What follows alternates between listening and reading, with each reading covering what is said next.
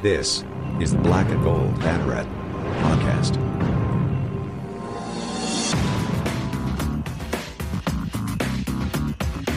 Now, here are your hosts, Jeff Sharon and Eric Lopez. Welcome to the Black and Gold Banneret podcast. Jeff Sharon and Eric Lopez with you here on this warm, late February Thursday. We're recording this on Thursday, February 24th. The spring sports equinox, Eric Lopez, is in full swing. We're all freaking exhausted, especially after that late night game against Cincinnati. Men's basketball finishing up the home season on senior day with a W, and a big W it was. We're going to talk about that. I'm tired, man. Like, it's... I'm shocked you have a voice. The way all those dunks... With all those dunks and you're just... I was listening to you on the TV yelling. I mean, you were yelling louder on the TV than here. Listen, I never complain about that. It was an entertaining game last night. It was a lot of fun. My job is great. I'm not going to lie. I will say the 9 o'clock tip-off's a little weird. I wish ESPN would be a little bit more mindful of that in the Eastern time zone. Wait a minute. You were telling me like weeks ago you love the 9 o'clock tip. No, I like the 9 o'clock tip because I can cook dinner for the kids and everything. But like when you got a game like that's exciting, like my adrenaline's pumping. I didn't get to sleep until like 2 a.m. Yeah, and I got to be up at 6 because I got to get the kids ready. So I'm kind of I'm hopped up on coffee. I got bad news for you. We're in the equinox time right now where there's no sleep. So you forget it. We're not sleeping for a few weeks. Well, at least nobody's on the West Coast. Yeah. All right. We got lots to talk about. We got both basketball teams to talk about. We've got the women's basketball team ranked for the first time ever. It's about time, coaches. AP, I don't know what you're thinking, so we'll talk Shout about out to that Kentucky media guy that's the only one that's voted for UCF in the AP poll. Yes. Props to him. Kyle Nash is here to join us to talk about that. Also, Statboy Jury, Andrew Glukov is here. Bryson Turner is going to join us in a little bit to talk more about the women, but let's start with the men's game last night against the Bearcats of Cincinnati, 75-61. I'm not used to seeing UCF beat Cincinnati by double digits in any venue historically, but Cincinnati's program is in a state of transition right now. The Knights get their 17th win of the season, clinch at least a 500 record in conference in the regular season at 9-7 in the American. Led by 13 at the half, kind of stiff-armed Cincinnati the rest of the way. And it was a balanced load. Like you always like to talk about, Eric Lopez, balanced scoring, good defense. We talked about the scoring situation. What do we have? All right, 13 from CJ Walker, 12 from Isaiah Adams off the bench, who played a great game. Best game I've seen him play in a while. 4 or 5 from the field for him. Darius Perry had 11. And so did Mbake Jong on 5 of 7. He also had 6 rebounds. Darius Johnson had 8.7 rebounds, 5 assists. And UCF shot 47%, held Cincy to 36. And that's how you get a victory on senior night. And you send your 6 seniors off with a dub. So let's bring in Kyle Nash to talk about it. Kyle, you were there last night along with me. I was. I was. Yeah. Well, I don't know about you, but with the way that game kind of started out, like Cincinnati, like you watch Cincinnati play, like their style of play. They are the most physically intimidating team in the conference, I think, because all of their dudes are just, they're compact. They hit the weight room like crazy, and they are hyper aggressive. And especially on D. And in the early going, I was like, man, this is good. This might be rough, but they missed a lot of shots, and UCF was able to do 2 things, I thought. Number one, get out in transition. And they did so really well to that point. Fast break points was in favor of UCF 9-2, but also Cincinnati's interior defense was non-existent, and UCF did a very good job in the penetration game, making the extra pass down low. UCF had 40 points in the paint last night. 40 of their 75. What were the things that you were seeing from where you were stationed that were the big keys to the game last night. Yeah, you mentioned their aggression, Jeff, and I think that kind of worked against them a little bit. I don't know if you noticed, but they came out, they were all over the perimeter. I kind of felt like at times that they had 4 guys spread up at the top of the perimeter. You could tell the mission as it should be. I would scout it this way. I don't know that I'd come out with this same defense necessarily and completely forget about CJ Walker and Chike Mbake-Jean and even Jamille Reynolds, much to their chagrin. But it was obvious they were trying to stop Darren Green and Darius Perry. They just completely underrated what's going on down low. And listen, here's the stat that'll tell you about the dominance. Okay, 6 dunks in the first half alone, and it wasn't necessarily all Chike Mbake-Jean doing it. Heck, CJ Walker didn't even have a dunk till the second half. Ty Freeman got in there. 2 by Jamille Reynolds. There was just 9 dunks total for the game. Yeah, 9, including the aforementioned and resurrected Isaiah Adams, who has not had a performance like this since December of the previous year. So, yeah, that I think a lot of that was the key to setting things up. And once, as much as people give Darius Perry a hard time for not passing enough and all that stuff, and early on he did have the first 6 points and took 5 of the first 7 shots. But I think him penetrating and collapsing that perimeter situation, passing it to Zhang for the first dunk, kind of started the breakdown, because they're like, okay, we're forgetting a few things. And as they kind of closed it back up, here comes Darren Green slinging it from the cheap seats. And from that point on is the spark that's, you got the first run of the game for UCF. They did not look back thereafter. By the way, give the defense a little credit at halftime, forcing I believe it was 9 or 11 turnovers. I forget the number, to 3 that they gave up in the first half. Darius Johnson, I thought, really was great at breaking down the and I think the key was another key for him in particular was he's such a good, but we saw exactly how good of a ball handler he was, because Cincinnati loves to get up in your mug, right? Mm-hmm. They cause deflections. They get in, they'll force jump balls. They'll do all kinds of stuff. And I think a couple of the other guys kind of had some trouble with Cincinnati getting inside them defensively, except for Darius, because when Darius had the ball, he's such a physical point guard that you can't get the ball from him, right? Yeah. I thought that was he really showed what a key he was in that game in particular. Yeah, I mean, it may be senior night, but the highest scorers weren't all necessarily seniors, right? And Darius Johnson did have 8. I think him slashing to the basket was a deal. Of course, he more kind of imposed his will into the basket. Darius Perry slashing when he did. I know that the two of them don't have the best shot percentage for field goals from the field on the night, but I think that was the key to collapsing everything, because the times when they didn't shoot and they were attacking the basket, you got 21 assists here. That's from moving the ball around and finding that open guy. Now, granted, sometimes you can beat Jamille Reynolds and get a rebound and just physically impose your will and just slam that beast home with authority, but that's a complete different thing. Hilo, I want to get you in here on this. So let's look at the standings right now. All right. So UCF is 9-7 in the conference with 2 games to go. Both of them on the road, at Tulane, at Tulsa. Right now, the Knights are 6th in the conference. If you get to 5th, you get that first round bye. All right. Tulane right now is 9-6. They have 3 games left. At Temple on the 27th. Which is good news for UCF. One of those teams are going to lose, which is good because we need both of them to lose. That's good. Well, remember, UCF leapfrogged Temple last night. No, excuse me. They didn't leapfrog Temple. Temple's in 4th right now. I'm sorry. Not yet.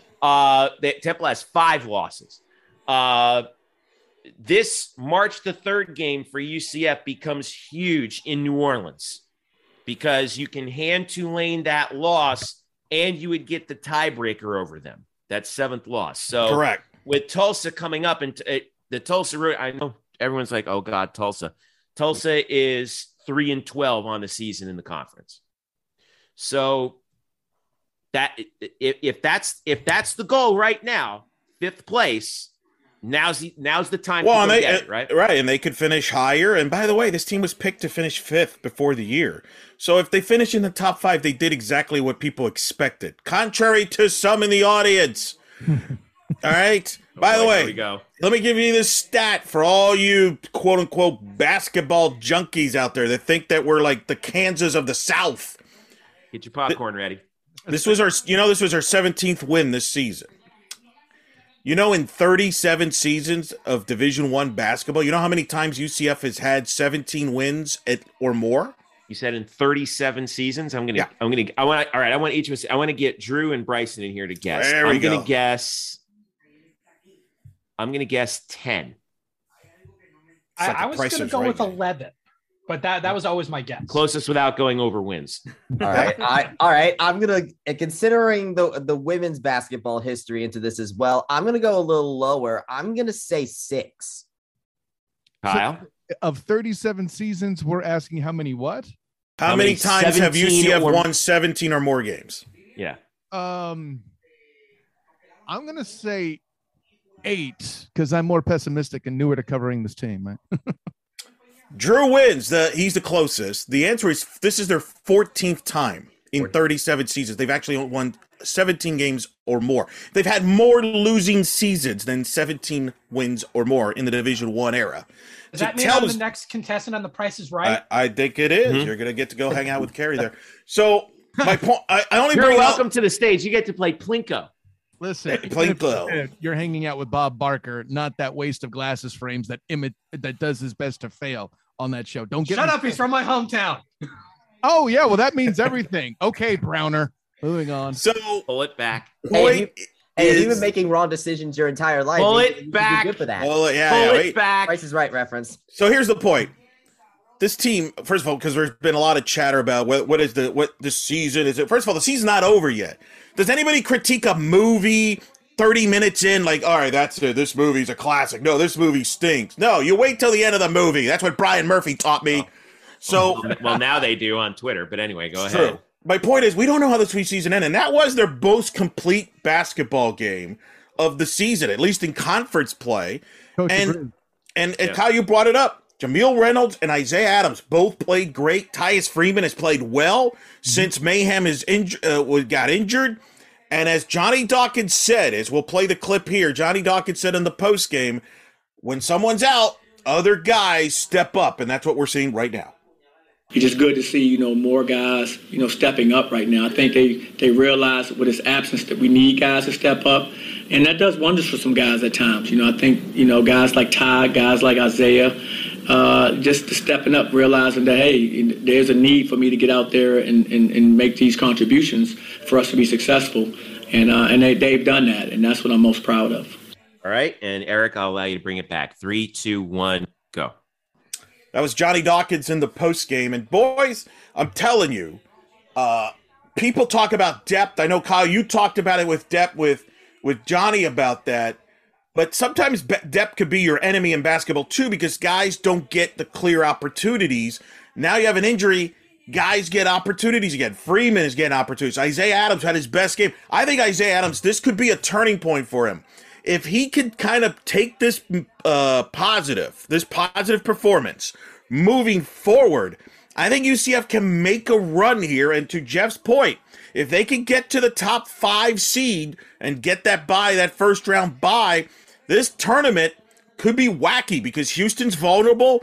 It's a wide open tournament. This team could start peaking here. So let's let's see what happens here. But I was really encouraged with Isaiah Adams and Jameel Reynolds' performance. I'll say this: Houston's our friend a little bit because they face both Temple and Memphis before their season is over. So hand them losses, and that helps us. I'm going to take what you said, Eric, and build on that, though. I think there's a little extra element here that I think is a lot more necessary. And as often as I defend Johnny Dawkins, especially in a night where there's so much dunking, even past 9 o'clock, I'm thinking of breakfast and coffee, which, I mean, hey, if we're going to talk about depth, dunking is also appropriate. Do not roll your eyes, Jeff. I am the dad joke man here. If you haven't learned yet, I cannot help you. He is the resident old man. Shut up, Drew. That's you too. Anyways, so at any rate, the piece I think you're missing is it's not so much about Isaiah Adams getting an opportunity. Oh, because I mean, it's the reason he's getting it. With Brandon Mahan hurt, Dawkins is less inclined on having to concentrate on helping him find a spark. And I felt like I saw a lot of that throughout the year, involving certain roster choices and movements. I was talking to Drew in a place that I can't necessarily cite because I'm not putting my texts up. But I was talking to Drew about the fact that Mahan getting into the starting lineup may not be the best move. And you noticed that when he was put on the bench, Mahan started to do better, and because there was less concentration on trying to heat him up. Well, now with him out of the roster, not only do I see that being completely eliminated, to your point, Adams is getting the opportunity to shine. And come tournament time, I truly hope that Dawkins keeps him on the bench if Adams remains hot. Well, let me add to this. Sue, people talk coaching all you want. When you're an underclassman, if you're a freshman, sophomore, you're always going to defer to a senior. Brandon Mahan's a senior. Got younger guys are always going to defer, and sometimes their performance, the way they play, is deferring too much. And I think now that you have a senior out of the picture, hey, I don't have to defer as much. Now I could be more confident. Maybe I could be more aggressive. I don't think that's an accident. That's how guys step up, and not just in basketball. You guys have played. It happens in every form of sport. You always defer to your upperclassmen in all these cases, and I think that's something that we kind of gets lost in translation here sometimes when you have all these different personalities that you do on a particular sports team. Well, I think it's a mental thing. A lot of this is a mental thing. And, we talked about Brandon Mahan, him going to the bench, kind of turning more into a Jordan Clarkson-like player, where you don't have the pressure that comes with being a starter. There's certain mental expectations. And we've seen Isaiah Adams struggle during the year to the point where Johnny Dawkins scratched his head, short of saying, I don't know what's wrong, because it's all in his head. I mean, we've seen the talent. So it's a combination of opportunity and the right placement, because you have to get out of your own head. And if you don't, you're going to, you can have all the talent in the world, but you're not going to make any shots. You're not going to accomplish anything. You're going to make mistakes. It's a mental game. And Adams maybe this was a one-time thing. Maybe he's starting to see the light at the end of the tunnel, getting over that sophomore slump, but combination of opportunity and focus. And we'll see how he does in the next game. All right. So as we wrap up now, let's look ahead at the men's basketball side. Obviously, UCF with 2 games left. We talked about it. They have more than a week off. They have 8 days until the next game, which is at Tulane. UCF beat Tulane by 2 last time they played. And now we're going to scoreboard watch. Okay. Temple is 2 spots ahead of UCF and 4th in the conference. Temple right now, they have 4 games to go. They have tonight, actually. At Memphis tonight. Yep, at Memphis tonight, home for Tulane, at Houston, home for South Florida. There's at least 2 easily losable games in there for them. For Tulane, I mentioned this before. They are at Temple. Okay, so that's a huge game. One of those teams is going to lose. Home for UCF, that's going to be a huge one next Thursday. And then at SMU, who's second place in the conference. Obviously, UCF finishing up on the road at Tulane's the big one. And then at Tulsa, God knows what's going to happen at Tulsa. As bad as Tulsa is, it's their senior day. You're going to get their best shot. You better come prepared for that. No elaboration on this. I'm going to go around the corner. Does UCF finish in 5th or higher based on what you're seeing? Eric, I'll start with you. I'll say they finish 5th. Kyle. I say they do, yeah. Drew? I agree as well. Bryson? At least 5th. All right. I got them at 5th too. Damn, we may have just jinxed them. We may have just jinxed it. Our fault, guys. All right. I hope we don't. I don't want to have some cardiac nights going into this late season push. March the 3rd, Fogelman Arena in Devlin Fieldhouse in New Orleans. That's Thursday. That's ESPN plus 8 p.m. Last night's game was on ESPNU too. Eric Lopez. Did we get who do we have doing the game? I didn't see. It was remote. I know. It was Drew Carter and Sean Harrington doing the game. Gotcha. Drew Carter and Sean Harrington. Drew, you were getting a lot of airtime, Jeffrey. You were getting a lot of airtime. I don't know about that. You had a suit on too. A suit. Well, they were showing you off. Listen. I have my dress code. You know, I dress. Yeah, you know where the cameras are. That's it. It's not my fault that's where the PA guy sits. Okay, it's not my fault. But you know what? I don't mind it one bit. Considering last year I was up in the corner, man, because of COVID. Like, it's nice being right there. I know exactly what's going on all the time. Real quick, Drew, you brought up a good point, which we got to forget about. All right, 5th seed from the conference tournament aside, NIT discussion. All right. According to DRatings.com, Drew, you brought this up to us, so credit to you.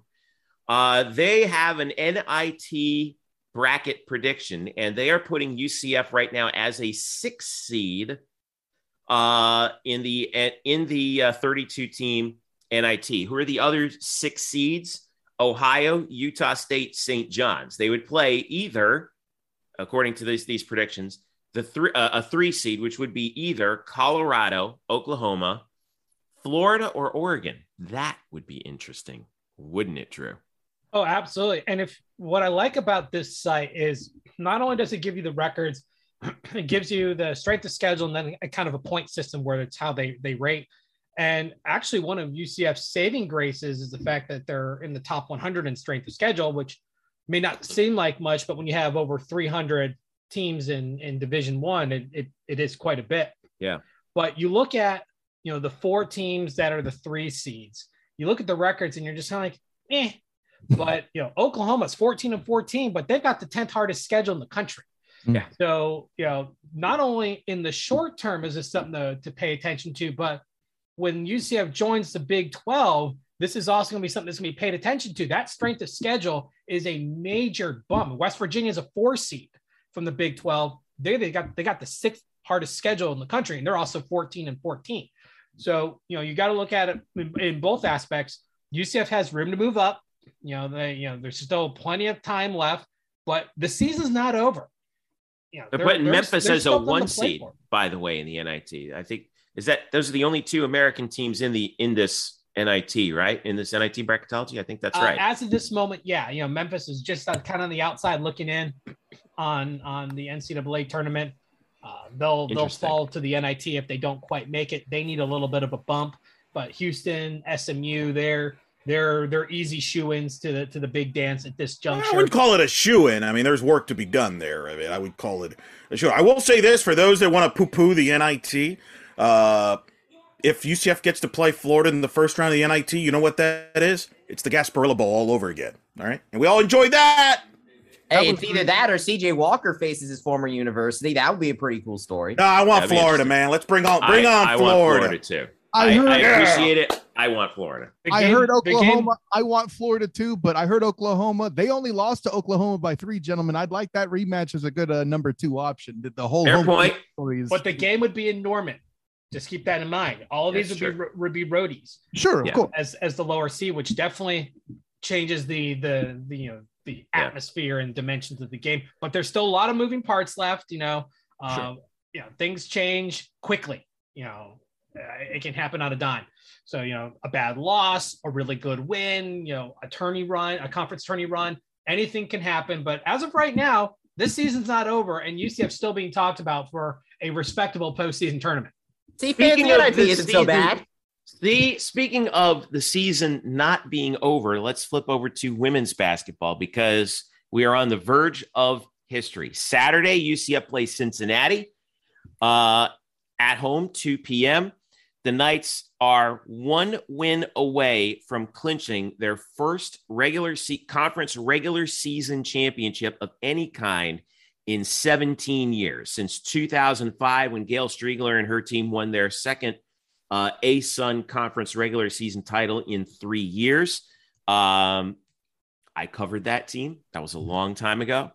But this is a different ballgame. UCF is 20-3, 12-1 in the conference. We had some Coach Abe appreciation moments on Twitter earlier this week, Eric Lopez. In the NCAA history of UCF women's basketball since they joined the NCAA from the AIAW. Prior to Coach Abe coming to UCF, the Knights had 5 20-win seasons in women's basketball. 5 since 1982. The Coach Abe era by itself has 5 20-win seasons, and it would be 6 were it not for COVID shortening the basketball season in 2020, 2021, where they finished 16-5. So here we are on the precipice of history. This is a big moment for the program on Saturday. It's historic. It'll be the first time ever in the modern era that somebody will see live in person UCF women's basketball ranked in the poll. And I want to congratulate Kyle Nash because I don't think it's an accident. Kyle Nash walks in to the Banneret, covers women's basketball, and UCF gets ranked. UCF has never been ranked. It's pre-Kyle Nash. Now they're ranked. So thank you, Kyle, on behalf of UCF women's basketball. It's all Kyle. But it also is a body of work, and this has been building for a while. In fact, Coach Abe was available for media availability this week, and I asked her what was her reaction to the top 25, and here's what she had to say.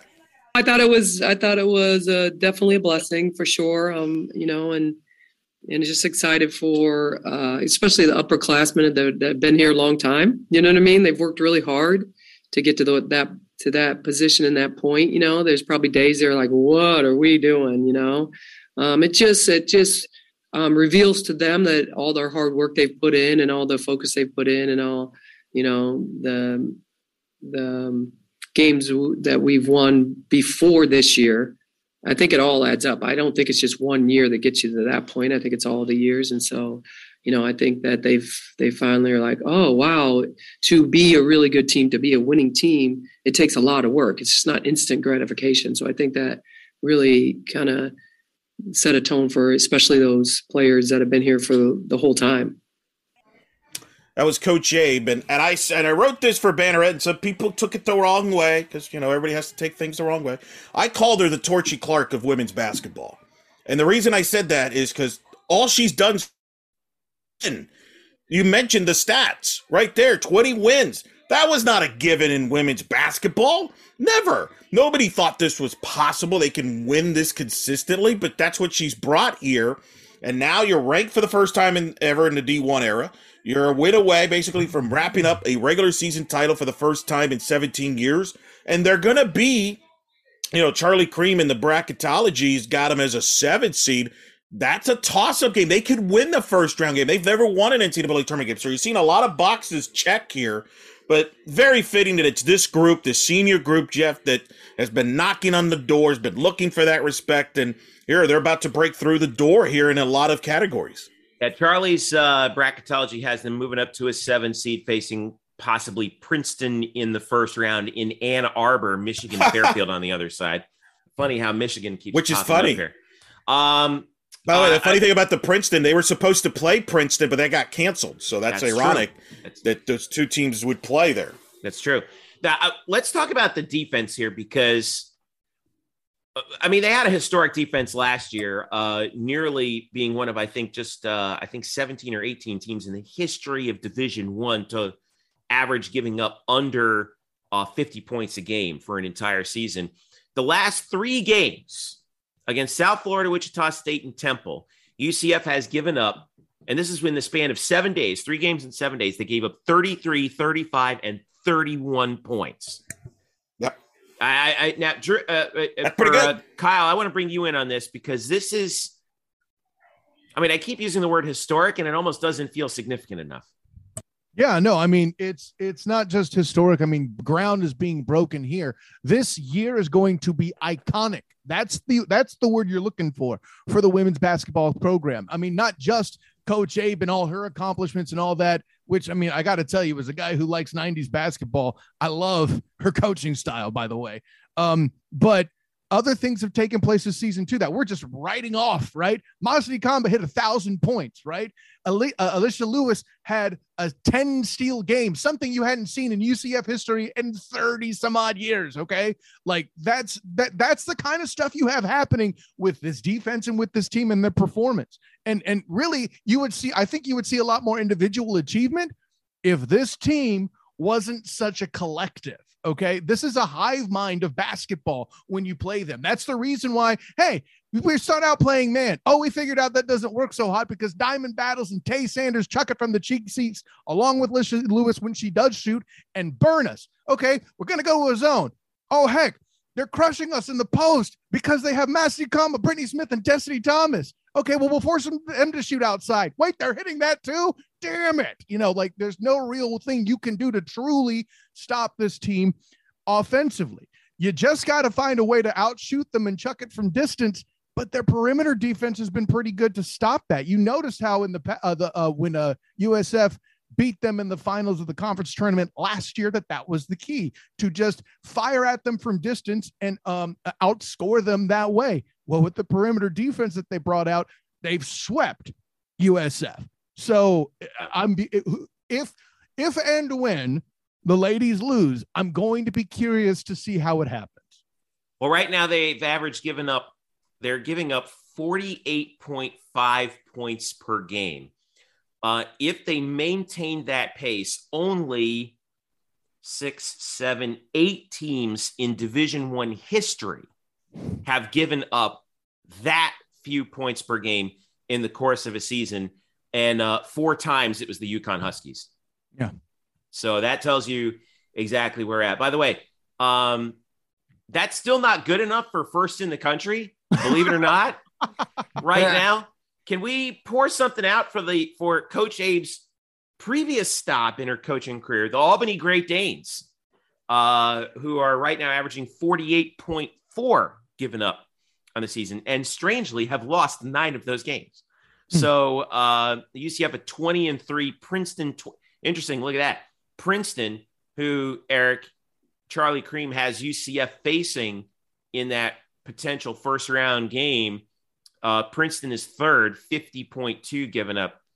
Points will be a premium if they play there, Yeah, get out the ice picks for that game, huh? Jeez. Yeah, but Kyle, let me talk to Kyle here for a second here, because Abe told you something that blew your mind away about why they're successful defensively, didn't she? Yeah, she said something about the games because of the pace and of their scheduling and how a lot of it has been close together because of issues in scheduling. We've had conversations with Coach Abe quite a bit this season about the difficulty in scheduling. She said something in that availability that Eric mentioned, that the games are part of the conditioning process, which I found interesting. And I asked her to elaborate on that kind of with her style of coaching, and her mantra is to get everybody involved. So you kind of combine that with the grueling and defensive pace that she demands of her players in order to execute defense that you see that's so smothering. So really, in practice, she doesn't have to push them quite as hard. And this is why you see that they're relatively, I shouldn't say relatively, they've been very healthy this year. Knock, knock, knock. But now that the games are at the pace that they're at, they're actually part of the conditioning process because they're close enough together. I thought that was very interesting. Yeah.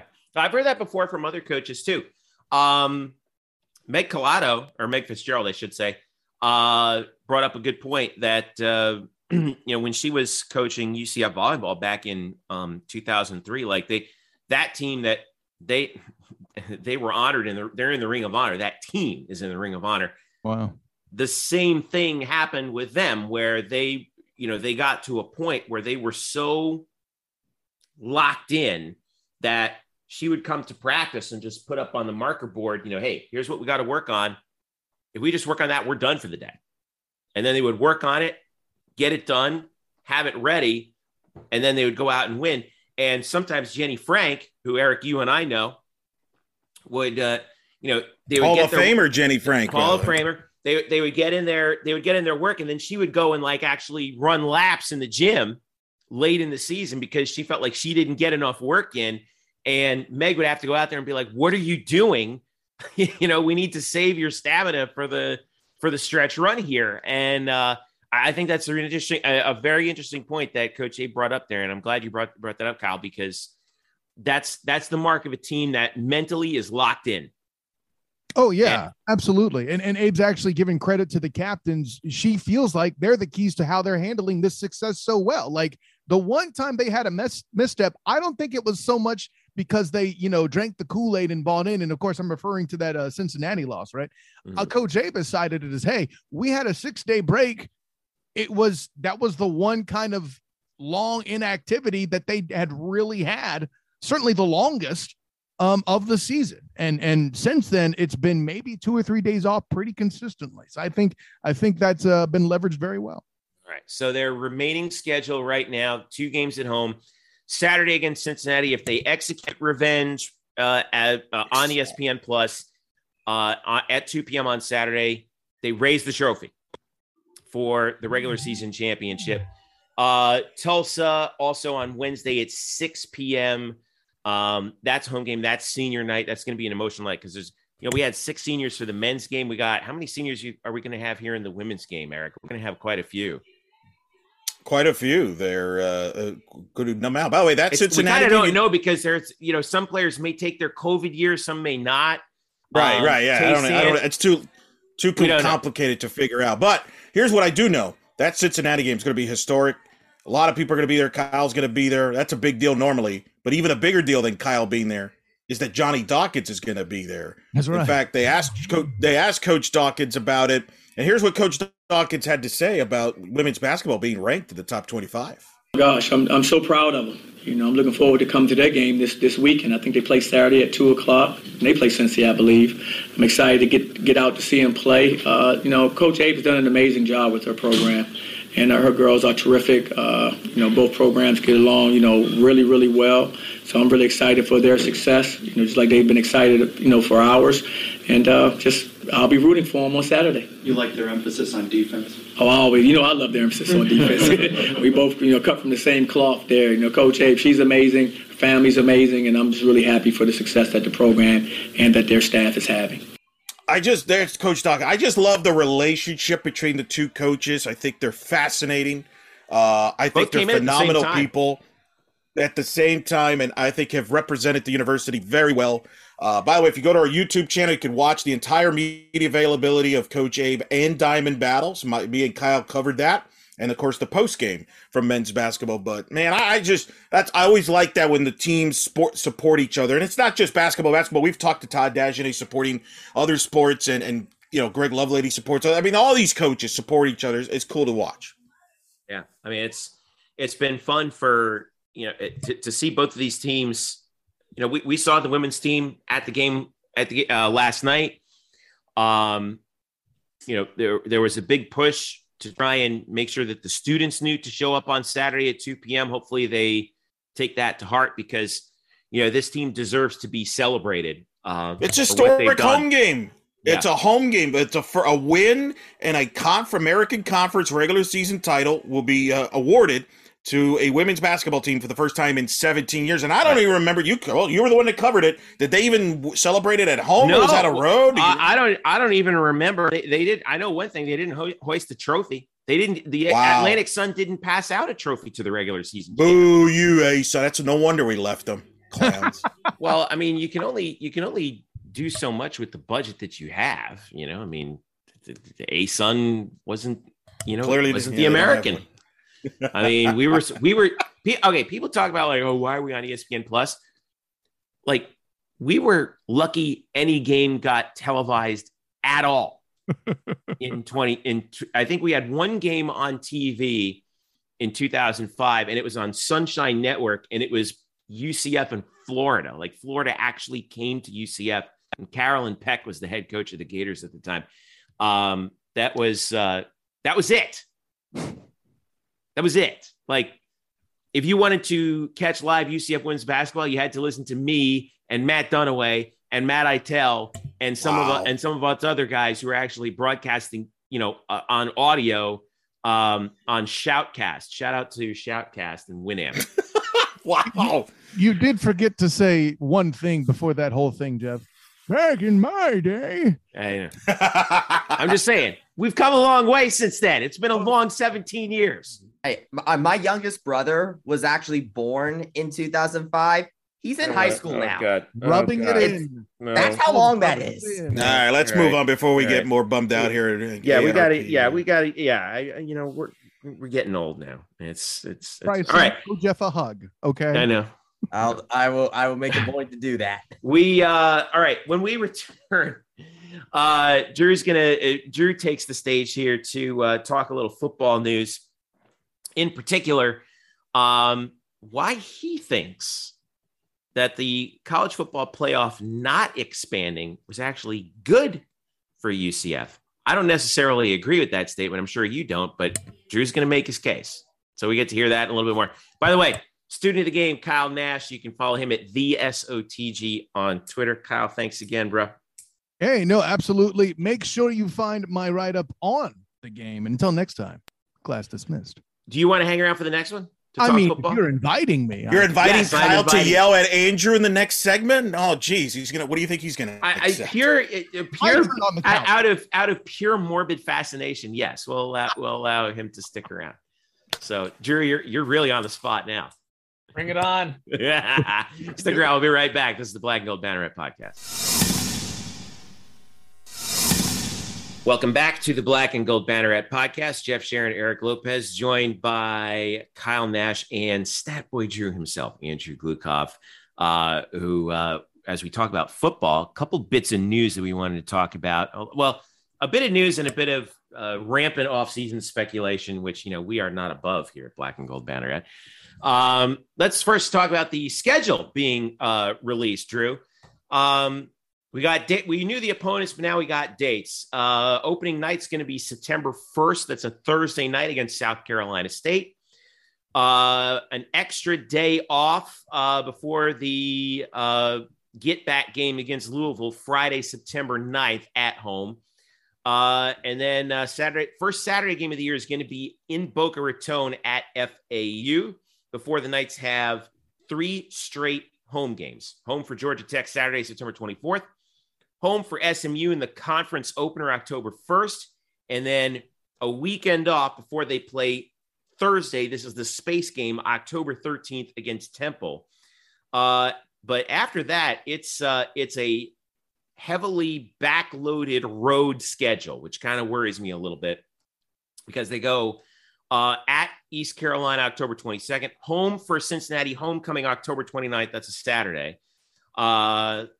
Then at Memphis, November 5th, at Tulane, November 12th, home for Navy, November 19th. That's the only home game in the month of November. Before officially either Friday or Saturday, Thanksgiving weekend at South Florida in what may very well be the final War on I-4 game between UCF and USF as members of the American Athletic Conference, AAC Championship scheduled for December 3rd. All right, Drew. Thoughts on the schedule? I'm a little worried about the heavy. I mean, you're talking 4 of the last 6 on the road. Those road games aren't against overly tough opponents, we don't think, but they're still on the road.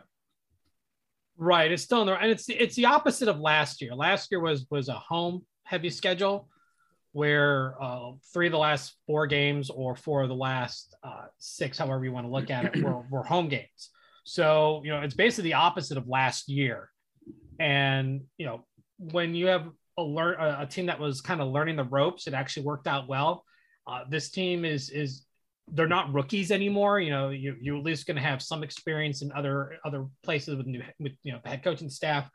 Be firmly in there. Yeah, you got a little bit of replacements. You got to replace Coach Wyatt at wide receiver, but I mean that's the nature of the beast.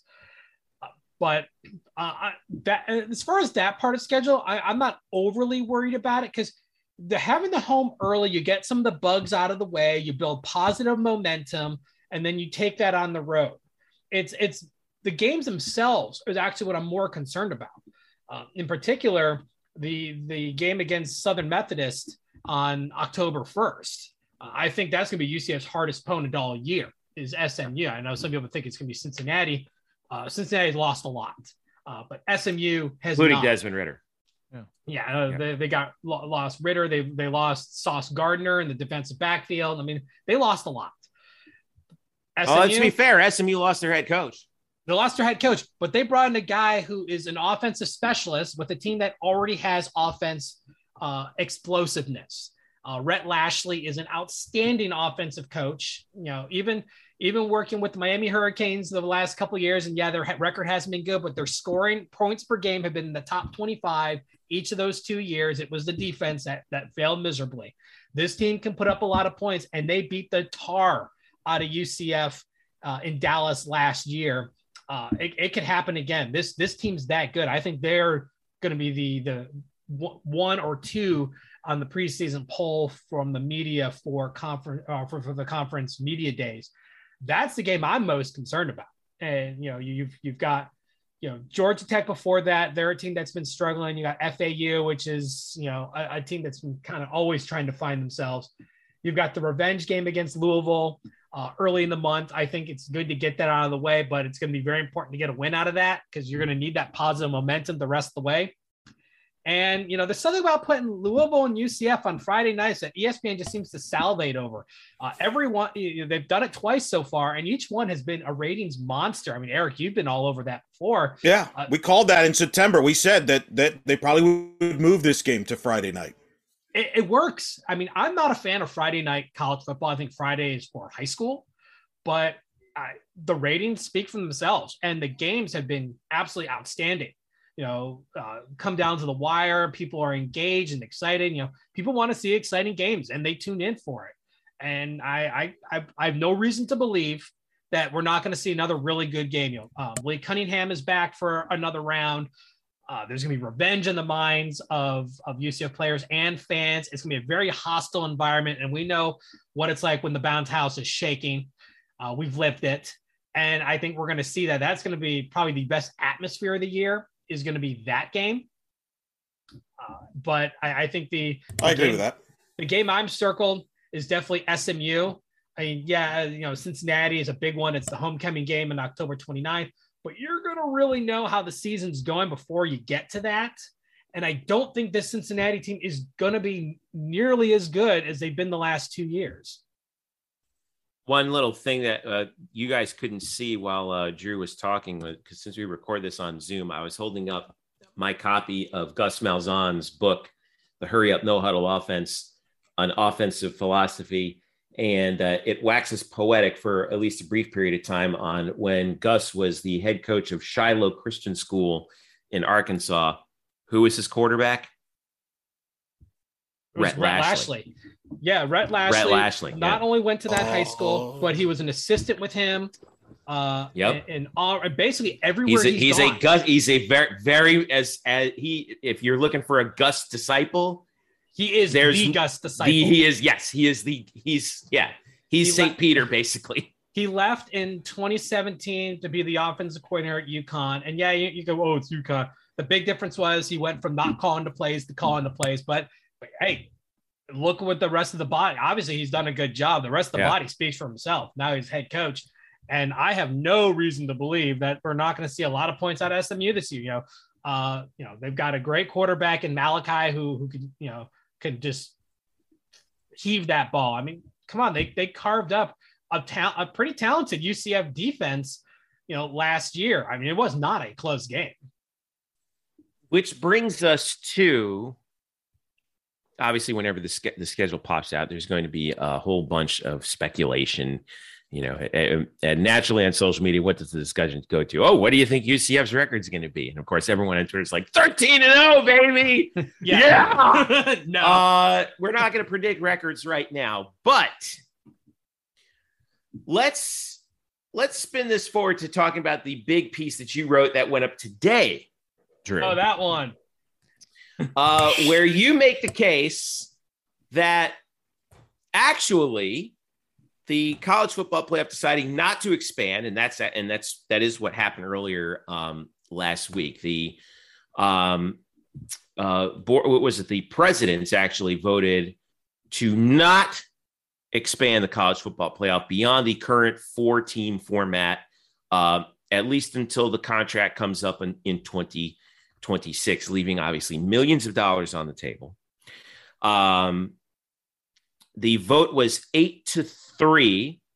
The 3 that voted against it, you needed one of them to vote for it, but the 3 that voted against it were, lo and behold, the Alliance.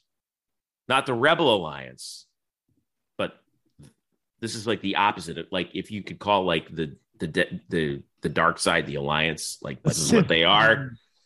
So, and that's the ACC, Big Ten, and Pac-12. All right. Drew, I don't necessarily agree with you here, but I'm going to sit back and let you make your case right now. And folks, word of warning beforehand, you may throw something out your car window listening. There's a bit of confidence. Go ahead, Drew. Just don't throw yourself out of the car window. We don't want to have to deal with the paperwork for that. No. Here's the truth. You know, this was brought upon last year, and I think the CFP bought their own hype. Oh, this can be done by 2023 or 2024. It's going to be so easy, blah, blah, blah. All we just have to do is vote for it. Well, for starters, it was never going to be as easy as they claimed it was going to be. They had to rewrite an entire media contract. The entire media deal that's been structured and all this stuff had to go away and be replaced. That's a lot of work right there. So from step 1, you were already running into hurdles that were going to cause problems. As the story has expanded and has grown, we realized that not every player had the most honest of intentions. Case in point, Greg Sankey, the commissioner of the SEC, was one of the 4 guys who drew up this idea of the 12-team playoff.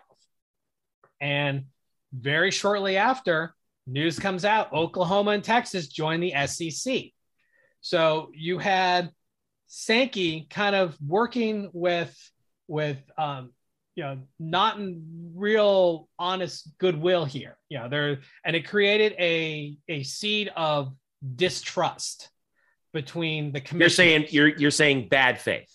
Yes, bad faith. I would call it questionable faith, because you can't prove it was bad, but it was definitely questionable. Creates distrust. It creates a cloud of, is there an ulterior motive involved? And the answer really comes down to kind of, it is. 1, this concept would have no caps. It basically, you could technically have like 6 SEC teams in there if it played out that way. Obviously it would, but you could. That's a money. That's a money. Hold on. It's a money and power grab. That's the first thing. Second thing that I think this is the bigger issue is because of that media deal. Since it's under contract with ESPN right now, the new deal, which would start over, and this was a 12-year deal to begin with, so you'd have a new 12-year deal probably put in place, would be exclusively with ESPN, thus consolidating more power and control to the mothership, which is something that anyone that looks outside of just their particular school should have an issue with. The BCS contracts were all much shorter. And if you notice, they changed. They moved around.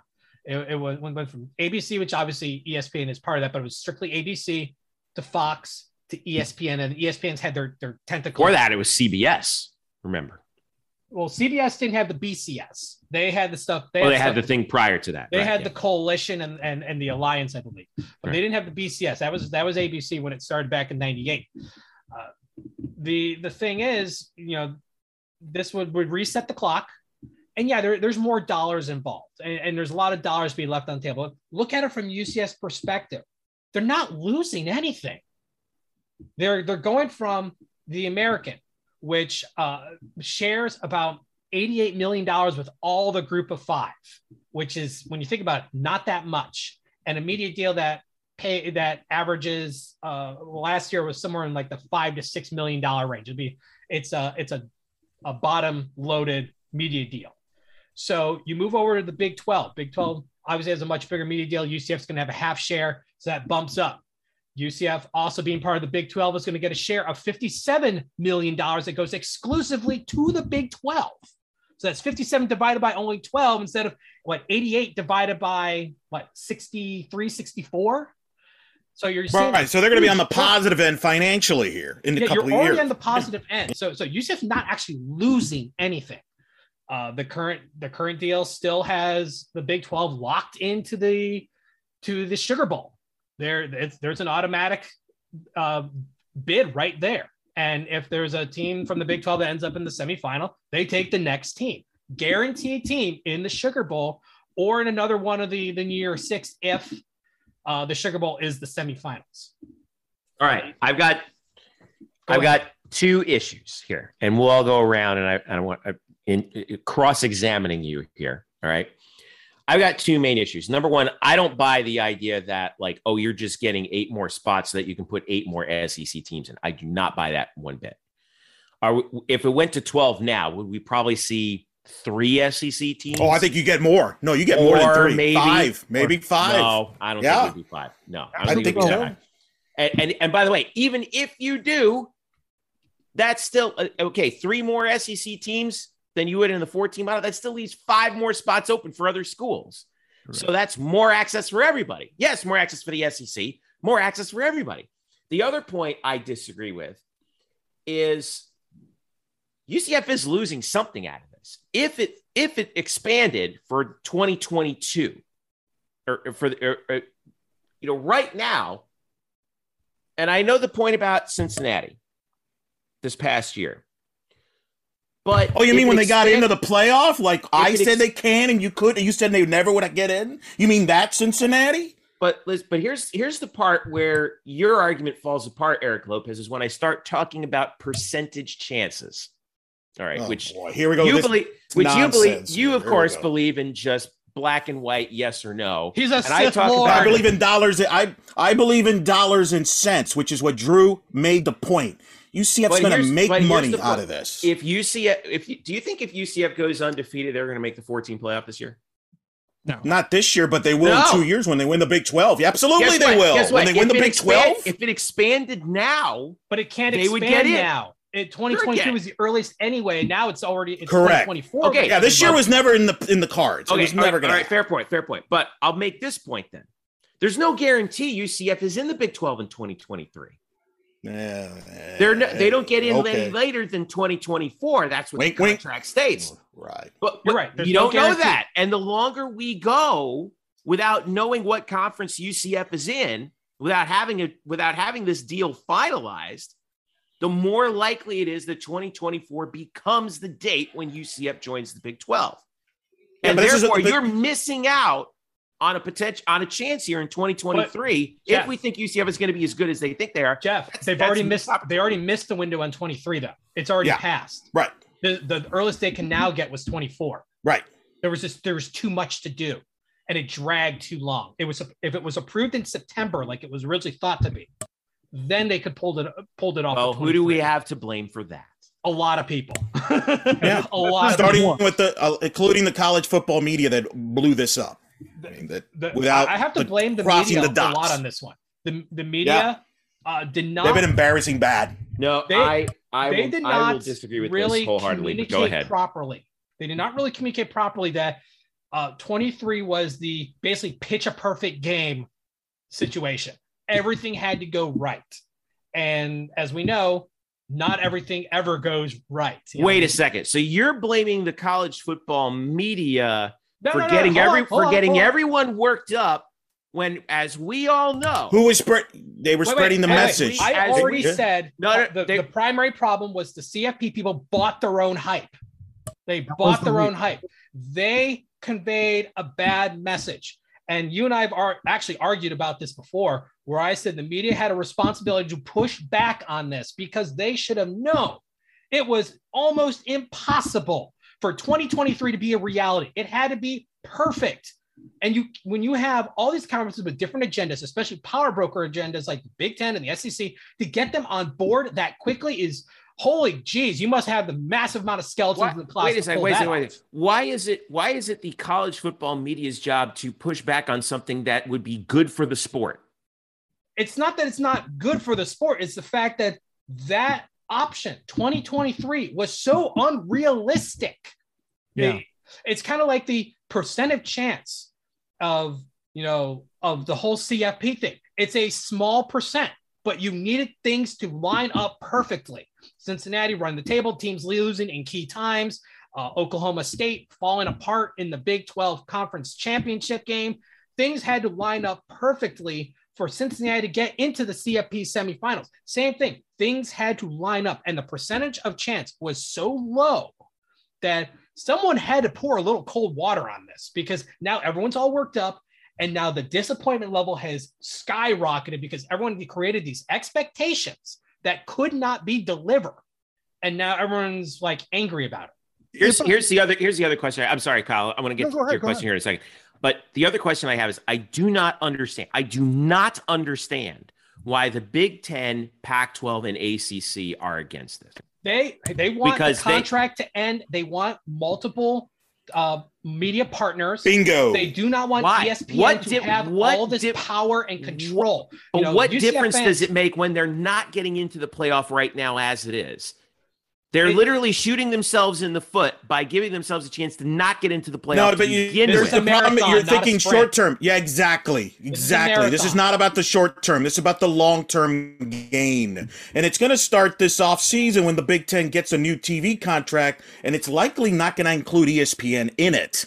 This is a battle now. This is all about television and control. And the Big Ten, the Pac-12, and they are tired, and they believe, whether you agree with it or not, they believe that the SEC gets away with too much stuff, and and they think ESPN enables that. They do, but I don't think that's really a fair assessment. It's not that they get away with stuff. It's the fact that you're seeing this consolidation of power. Correct. And with the SEC being exclusively under ESPN, and this conference expansion thing that just happened to happen while this discussion was going on, and then we have to create a new media deal. Oh yeah, but it's under contract now, so ESPN would be the only ones involved. I mean, it screams a lot of red flags of control. And we've seen other television networks come and go as far as their activities within the different conferences. Now with the SEC and the ESPN being tied as one, and they essentially are really tied as one, you really want to split things up. Well, let me add this too, Drew. Something else that I think is not getting discussed quite enough here is that whole SEC situation. Okay, the SEC and ESPN have been in bed, as I understand it, contract wise. Is that accurate? The exclusive contract doesn't kick in yet, but it will kick in before, I believe, next year. Great. So with that in mind, I'm already in an inferior market on the field. If I'm the Pac-12, for example, I'm just picking one. The SEC has proven time and again that they are the best college football money can buy, even before the NIL, and have dominated the sport. Of course, they're afraid on the field. Then ESPN and them you're using the word exclusivity, and it's looming on the horizon. I don't know the details like you do, Drew, but I don't have to understand the intimidation factor that on the field. Now they're going to have an opportunity to leverage against me in the system that we're building on the communication front. Jeff, that is why they're scared. I mean, does this make anyone else uncomfortable? Me. So when you look at it, it's from everyone not including the teams moving to the Big 12. Yeah, you're taking a short-term hit in the fact of there's money left on the table. Yet you're not actually losing anything, but you're losing potential. Okay, that sucks. However, you got to look at it from the big picture standpoint. In 2026, it's time for another 12-year deal. You finished off the rotation with the other bowls, because the bowl contracts for the other games circle around this. This is, the Rose Bowl is a major problem here. Big roadblock. Another roadblock. And again, I said everything had to be perfect. Yeah. And when you have these everyone with different agendas, perfection is nearly impossible. And let me get back on the therapist couch real quick between you and Jeff on this point too, right? I think both the college football playoff entity and the media share blame in how this all was misconstrued, right? Oh, yeah. Yep. They did not sell that this was a best case scenario. They did not explain that adequately. And Drew, you're expecting the college. Let's pretend the college football media knows the back end of all this and how that works well enough to push back just sight unseen, which I don't believe they are, respectfully. You do, because you're that guy, and God bless you, Drew. But generally speaking, that's not a common knowledge piece. I would have to do a lot of research to even know to ask the question. I'll call myself out for this, okay? But what they did do was lean in hard, and college football media did what college football media is supposed to bleed and do. They got good news that was, again, misrepresented, right? And then they went gangbusters on it. And of course, college football fans got excited about it. So from that standpoint, I can hardly disagree that both sides are culpable in some way, shape, form, or fashion, right? Right. And I'm going to add another point to this, specifically for the Big 12. The Big 12 voted for expansion. And as I expected they would, but this actually had two reasons. So did the American, by the way, I should say, but obvious reasons there. Go ahead. Yeah, all the group of 5 are for it because that means more money immediately and within a very short time in their pocket. Correct. And they're getting scraps as it is, which is not fair, but that's a wholly different argument to begin with. And that's a whole that would also guarantee them access. Wholly different monster. Right. In the case of the Big 12, voting for it was also a sign of solidarity with the SEC and ESPN. After the whole fiasco with the expansion and the cease and desist and all this other stuff, there needs to be a little bit of mending of the fences. And this is one way that shows that, hey, we're on your side. The Big 12 made a very safe move to vote in favor of expansion. They have a media deal renewal coming up. They do want ESPN to at least be a partial partner, and they want to maximize their value. So the best way to do it is feed the ego. It goes back to the whole UCF 2017, 2018, where people were, Mike Aresco didn't really say all that much. Well, he was also negotiating with ESPN on a new media deal. And Correct. The last thing you want to do is piss off your corporate overlords. You said the very same thing to me leading into the conference championship game in 2017. And hey, I've been called a Mike Aresco burner account because that's a hill I'm willing to die on. Well, hey, let's listen. Let's join the club. I should contact Breaking Tea and have a shirt made for all of us on that one. Let me ask you this, Drew, real quick though, because you talk about we're focusing a lot on the playoff thing about the net, but this also the Big 12, their TV contracts coming up. Right. They're probably going to have multiple partners as well, which they currently do. And I think, to be honest, these conferences right now, they want to take care of their TV contracts first before the playoff. There's so many things to deal with in the playoff. Where are these games going to get played? Is it neutral? Is it on campus? What networks are going to carry the games? Is there going to be automatic bids? Are we going to let the little guy in? I personally don't think the little guy is going to get a shot except for maybe one spot out of 12. And I think that, if that, and I'm going to tell you something, Mike Aresco and the American, all these conferences better be careful because these big conferences can tell these little guys, you don't take our deal? Go make your own tournament. Get out of here. Enjoy being on CBS Sports Network exclusively while we're on real networks. So NIT, I like it. Well, thank you. It's funny but I think the Big 12 TV contract plays a role in this too, Drew, because Big 12 might have a part. Let's say they re-sign with Fox. Fox wants to be a part of the playoff picture too, so there's that factor as well. They all do to a certain extent. CBS has expressed some interest as well. Now they don't have. The good thing is by splitting it, you don't have to take the entire burden on your own. So you can share it, and it can work. It works in the NFL just fine. They've been sharing TV rights for decades upon decades. Yeah. So it can be done. The thing is, the only way to do that, is to let the contract expire. You cannot expand now and do that. It doesn't work because you have to create a new media contract and you're under contract. So you're stuck in a rock and a hard place. So the only way to pull off the multiple TV partners, which I think will be the best overall for everyone involved, from an exposure standpoint, from a partnership standpoint, and I think from a money standpoint, I think they can get more money if they get bigger pieces from different partners. Agreed. I think they can actually get more payout out of this. We've seen that model in the other sports. The NFL is a king because they have all the networks involved. Heck, they just had Amazon to pay tons of money to carry Jaguar games, for crying out loud, which is what they're going to end up getting with their package deal on Thursday nights against the Titans Eric. that nobody wants to watch. Don't go that hard at Jaguars Twitter. Yeah, please. And hey, my friend, like Wendy's, they're going to come after you. For one, two, like, listen, I'd like to go back to a Super Bowl. Can you not, like, anyway? I understand. Jacksonville will never host the Super Bowl again, and I say that nicely. Carolina, we'll put Carolina in the again. Thursday night. Well, let's get Carolina in the Thursday night package. But look, the NBA, all the sports have multiple network deals. And look, let me just say this: Brooke Magnus, who's one of the head honchos at ESPN in programming, who helped set up the American deal, by the way, with Mike Oreska, was on with Richard Deitch podcast a couple weeks ago, and Richard asked him about the playoff. And look, would ESPN prefer to have the entire playoffs to themselves? Sure, but they're not opposed to sharing the playoff. They share properties. They share the NBA with Turner. They share the NHL. They have a relationship with Turner.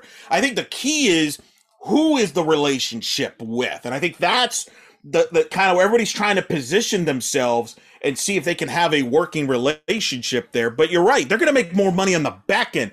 We're too impatient. We're impatient as a society. We want our money now. We want now. But we're not thinking long term. We're like, man, we could have made more money if we would have done this. And, by then, it's a clean slate. So I actually agree with your article, Drew. I think UCF benefits from this because if I'm UCF, I don't want to share a dime with the Tulsas of the world. Screw them, by the way. Well, I see that I have to disagree with. I mean, I will always be an advocate for the little guy. But you have to admit, my mom went to a MAC school. I mean, my brother and my dad went to D3 schools. I will always have a soft spot for the little guy. And the truth is... Here's the problem, Drew. The problem is UCF in 2 years ain't the little guy anymore. They're in the Big 12, and their interest, which is the most important thing, it's not somebody else's interest, it's their own interest, changes. Whether people want to admit that or not, you have to watch your best interest, and their best interest is to get as much of the pie as possible, and if that means squeezing out the FIUs of the world, then so be it. And I don't think that's a big deal. They're getting crumbs, and the thing is... Some would say it's too many crumbs. It's not too many crumbs, trust me. The truth is, you've seen what can happen in the NCAA tournament in other sports. Oh, well, football's different. Football's different because we've made it different. Right. We've made it exclusive. You make this happen. You stretch it over 20 years. You will see the playing fields start to level a little bit. Other schools say, hey, we have opportunities to get in and make some damage. So you will start seeing teams that can make a Cinderella run.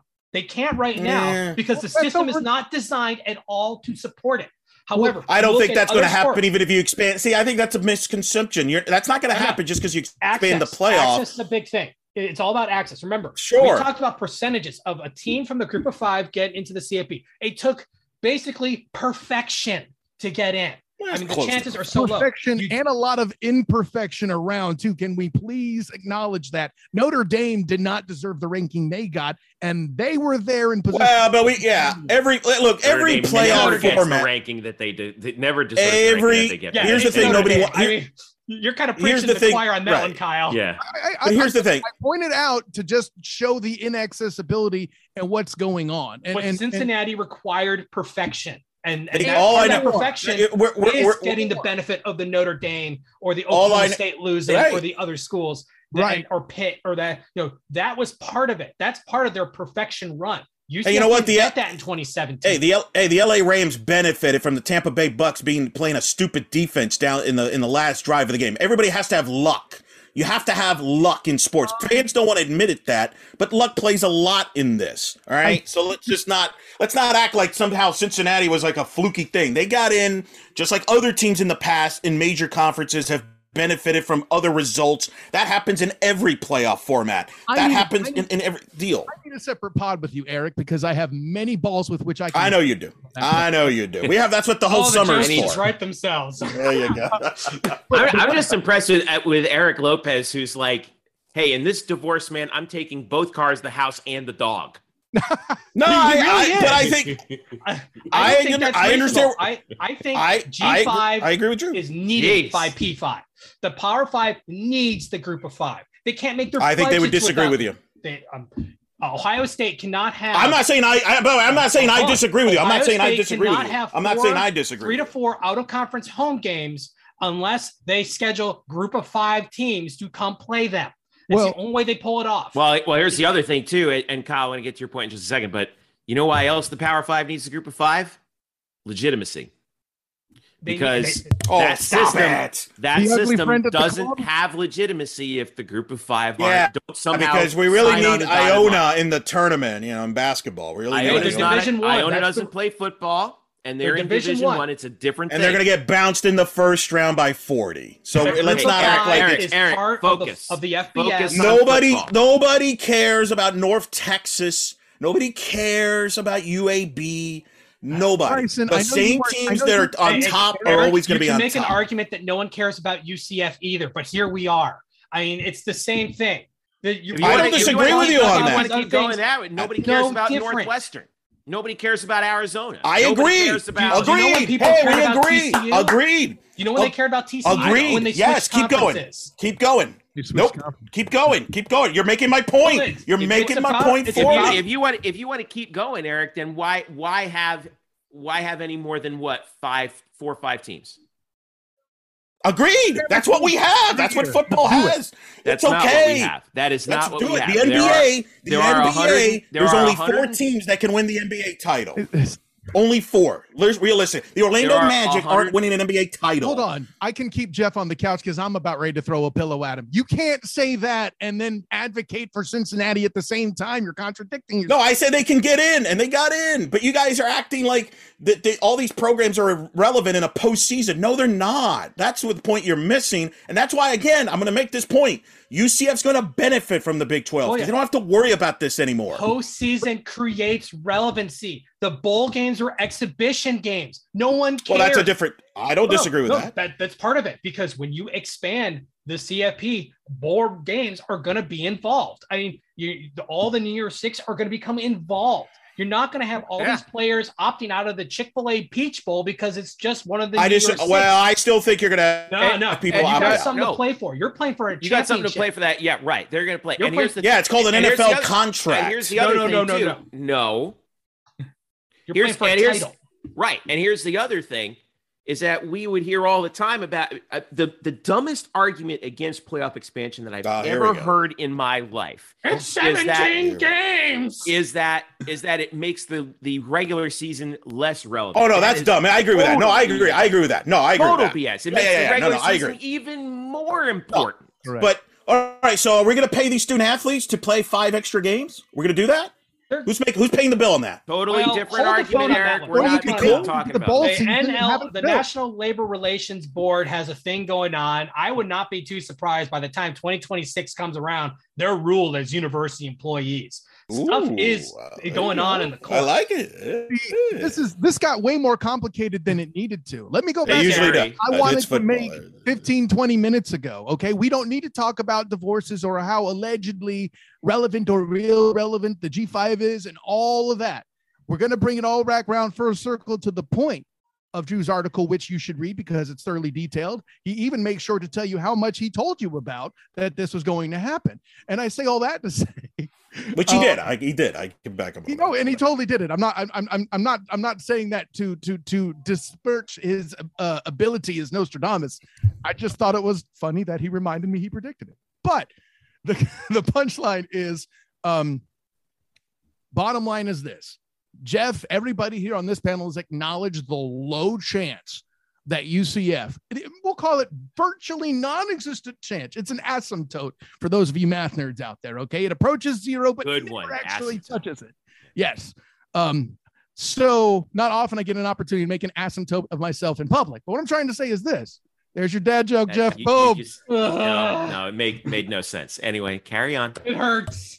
The punchline is, we could talk about all this other stuff. As far as UCF is concerned, the reward, virtually 0, versus the risk, missing out on the opportunity to see networks battle each other and limit the tide that will raise every single solitary ship in college football, is what's at stake here. Is that here's the thing? Here's the point. They're going to expand. They're going to expand to 12, but they're going to make the networks pay for it. You're not going to give it to them for free. Man, I hope you're right. All right, we got to pull this back out, but I want to go again around the horn to the three of you here, and I'll ask you. What I want to ask you is, in 2026, will we see 12 teams, yes or no, and which two networks will televise it? All right, Eric, I'll start with you. Oh man, yeah, I need the network specialist. Hey, look, man, you throw yourself out there like that, you may as well, There's a you're part coming out of the barn first. Here we go. Come on, man up. There's a part of me that wonders if they just go to 8 first, then 12. But I'll play the game. I say they're 12. I think it's ESPN and Fox. Kyle? I'm going to side with my foolishly inclined faith in humanity and say yes. I believe it'll be ESPN and Amazon. Whoa! Whoa. Drew? I also believe it'll end up at 12. I do want to caveat that I expect there to be conference auto bids for the 5. Yeah, I agree with that. G5. Yep, agreed. I expect that in there because except for 2020, that would have applied. It would have been, that's how it would have worked out every year anyway. Correct. But that would just make people happy. I expect it to be ESPN and CBS.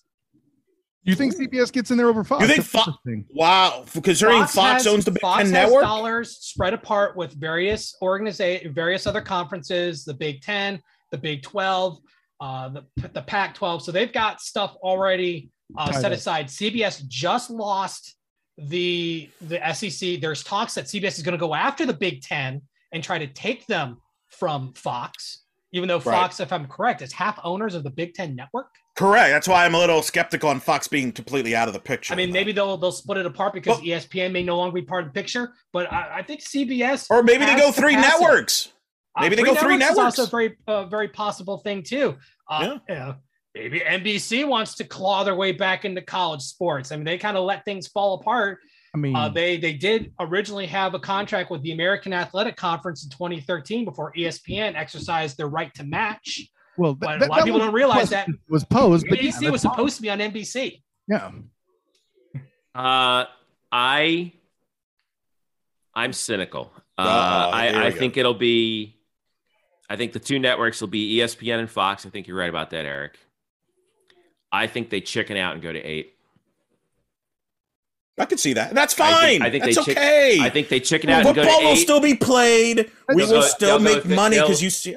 They'll go to. I want to throw one more thing 5. Out there. They'll go 5. I think they'll chicken out and they'll go to 5 they'll go to 5 Power 5 auto bids, and then they will.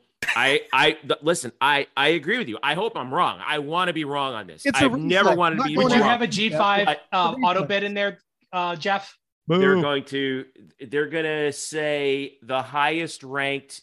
Right. It'll be they'll lawyer their way out of this by saying highest ranked G5 champion. Morgan and Morgan, baby. If that G5 champion is ranked higher than a P5 champion. How about that? More money for the Big 12. And I want to throw one more thing out there. We talked about the whole 8-3 voting. During the contract, it was required that it had to be unanimous. However, not during the contract requires only 3 Power 5 conferences to sign off on it. Right. I think that's why at the end of the day, it's going to be 12. How many conferences are in the Alliance again? 3. Oh yeah. Okay. I'm just saying. All right. Yeah. I hope that gave you your fill of reckless offseason college football speculation. Send all of your hate tweets to Statboy Drew. Yeah, seriously. He enjoys it. I thought I'd get more hate. I haven't received enough. I'm a little disappointed. Yeah, we haven't promoted it enough. Just dropped. Yeah, it just dropped. Give it some time here. It's already the highest, the most read story today on the site. So. I was going to say, I've received more compliments than insults. I'm telling you, I'm disappointed. But the number of compliments you've received, and I've looked, is 1. 2. I've got 2. Hey, listen, keep hanging out under your bridge, Drew. You'll get the opportunity to troll. I promise you. All right. When we come back, Bryson's going to join us to give us a wrap on what's going on around the world. We got softball. We got baseball starting off. We got Renaya Jones continuing to do Renaya Jones things. and some news from the USFL, which is starting. By the way, speaking of Fox, Eric Lopez, the Fox is that league going to still be around by the time the show ends? Apparently, it will be. I don't think so. I'm skeptical on that. Yeah, I'm skeptical. I'm not, because I'm on the People's Television Network. I'm on the Rock side on that. Go Rock, XFL. Let's go. Well, he doesn't have a league yet. So, all right, stick around. We'll be right back. Black and Gold Banneret podcast. Back after this. Welcome back to the Black and Gold Banneret podcast. Jeff Sharon, Eric Lopez with you. Joining us now, Bryson Turner. After the dust has settled after our college football playoff discussion. Jeez, I leave for one segment and it just descends into chaos. Let's bring order to that chaos, Bryson Turner, because we have a lot to talk about here. As softball and baseball are underway, this is the spring sports equinox. So there is, and Eric, I want to get Eric in to talk softball too, because and then we'll also talk a little bit about Renaya Jones track and field starting the conference indoor championships in Birmingham soon. And also a couple of guys, a couple of UCF alumni going into the USFL. But let's talk softball. So Eric, thrilling weekend for UCF softball as they went out to St. Pete for the Elite Invitational.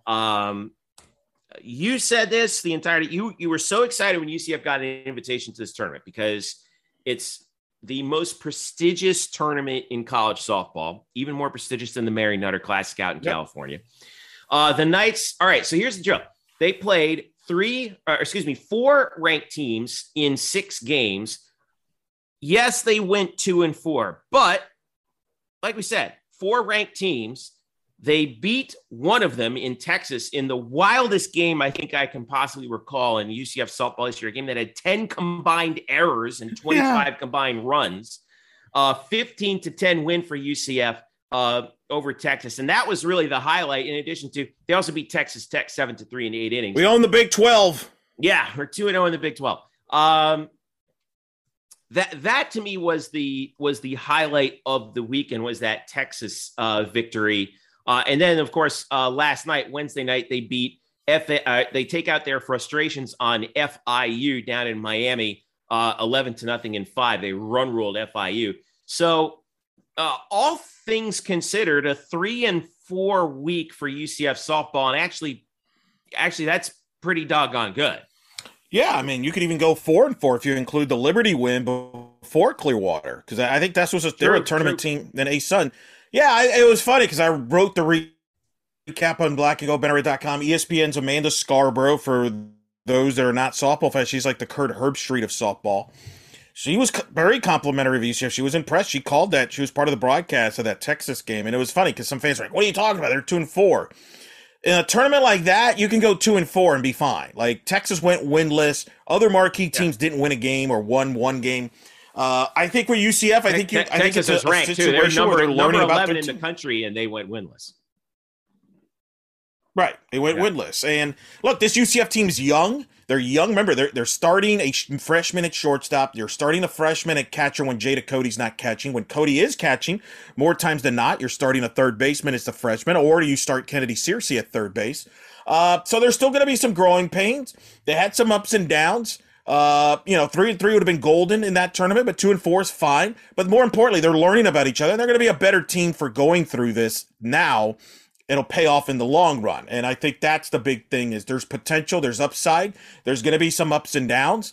But as you mentioned, they took out FIU pretty easily on Wednesday, 11-0, a one-hitter by Gianna Mancha.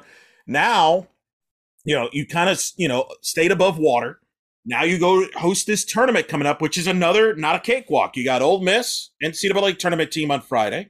You got DePaul, who won the Big East regular season title on Saturday. Oh, yeah, James Madison, who all they did is make the Women's College World Series last year and took the sport by storm. Number 4 Florida on Sunday.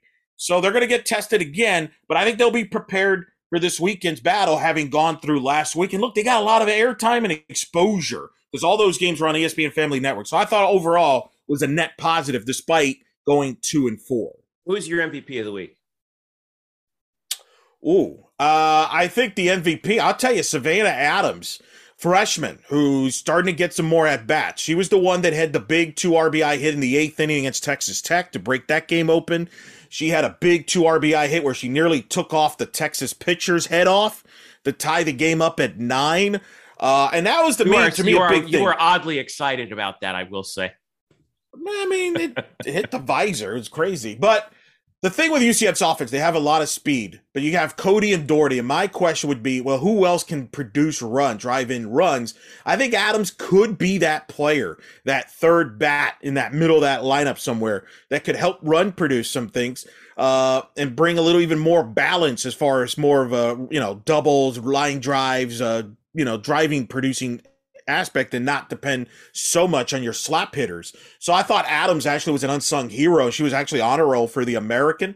I thought that was very impressive. And Angelina DeVoe, who's like the number 5 pitcher, 5 foot, throws nothing but off-speed pitch, shut down that Texas offense to get that win. In that game. Her first career win. She'll always say her first career Division I win was against Texas. That's pretty good on national television. Guess what, y'all? I'd be Texas. Right. So she's not wrong.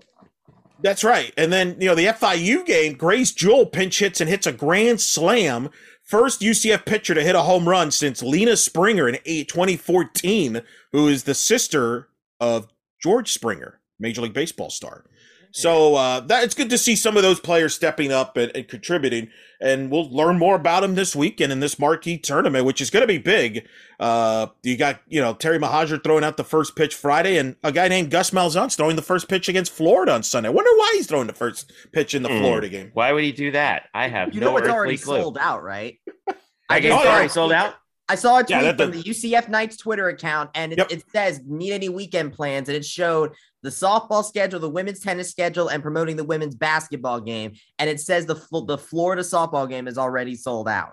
Not a surprise. That game. You know what that means? You got to drive your pickup truck over and park in the outfield and set up the camper chairs, right, Eric? Is that how it works now? I agree. And I got to tell you, this is what's so unique about the Florida game. Normally they play in a midweek on a Wednesday. This time they're playing on a Sunday afternoon.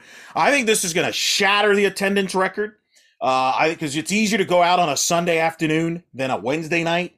And I got to give Coach Bear credit and Tim Walton, the Florida head coach, credit.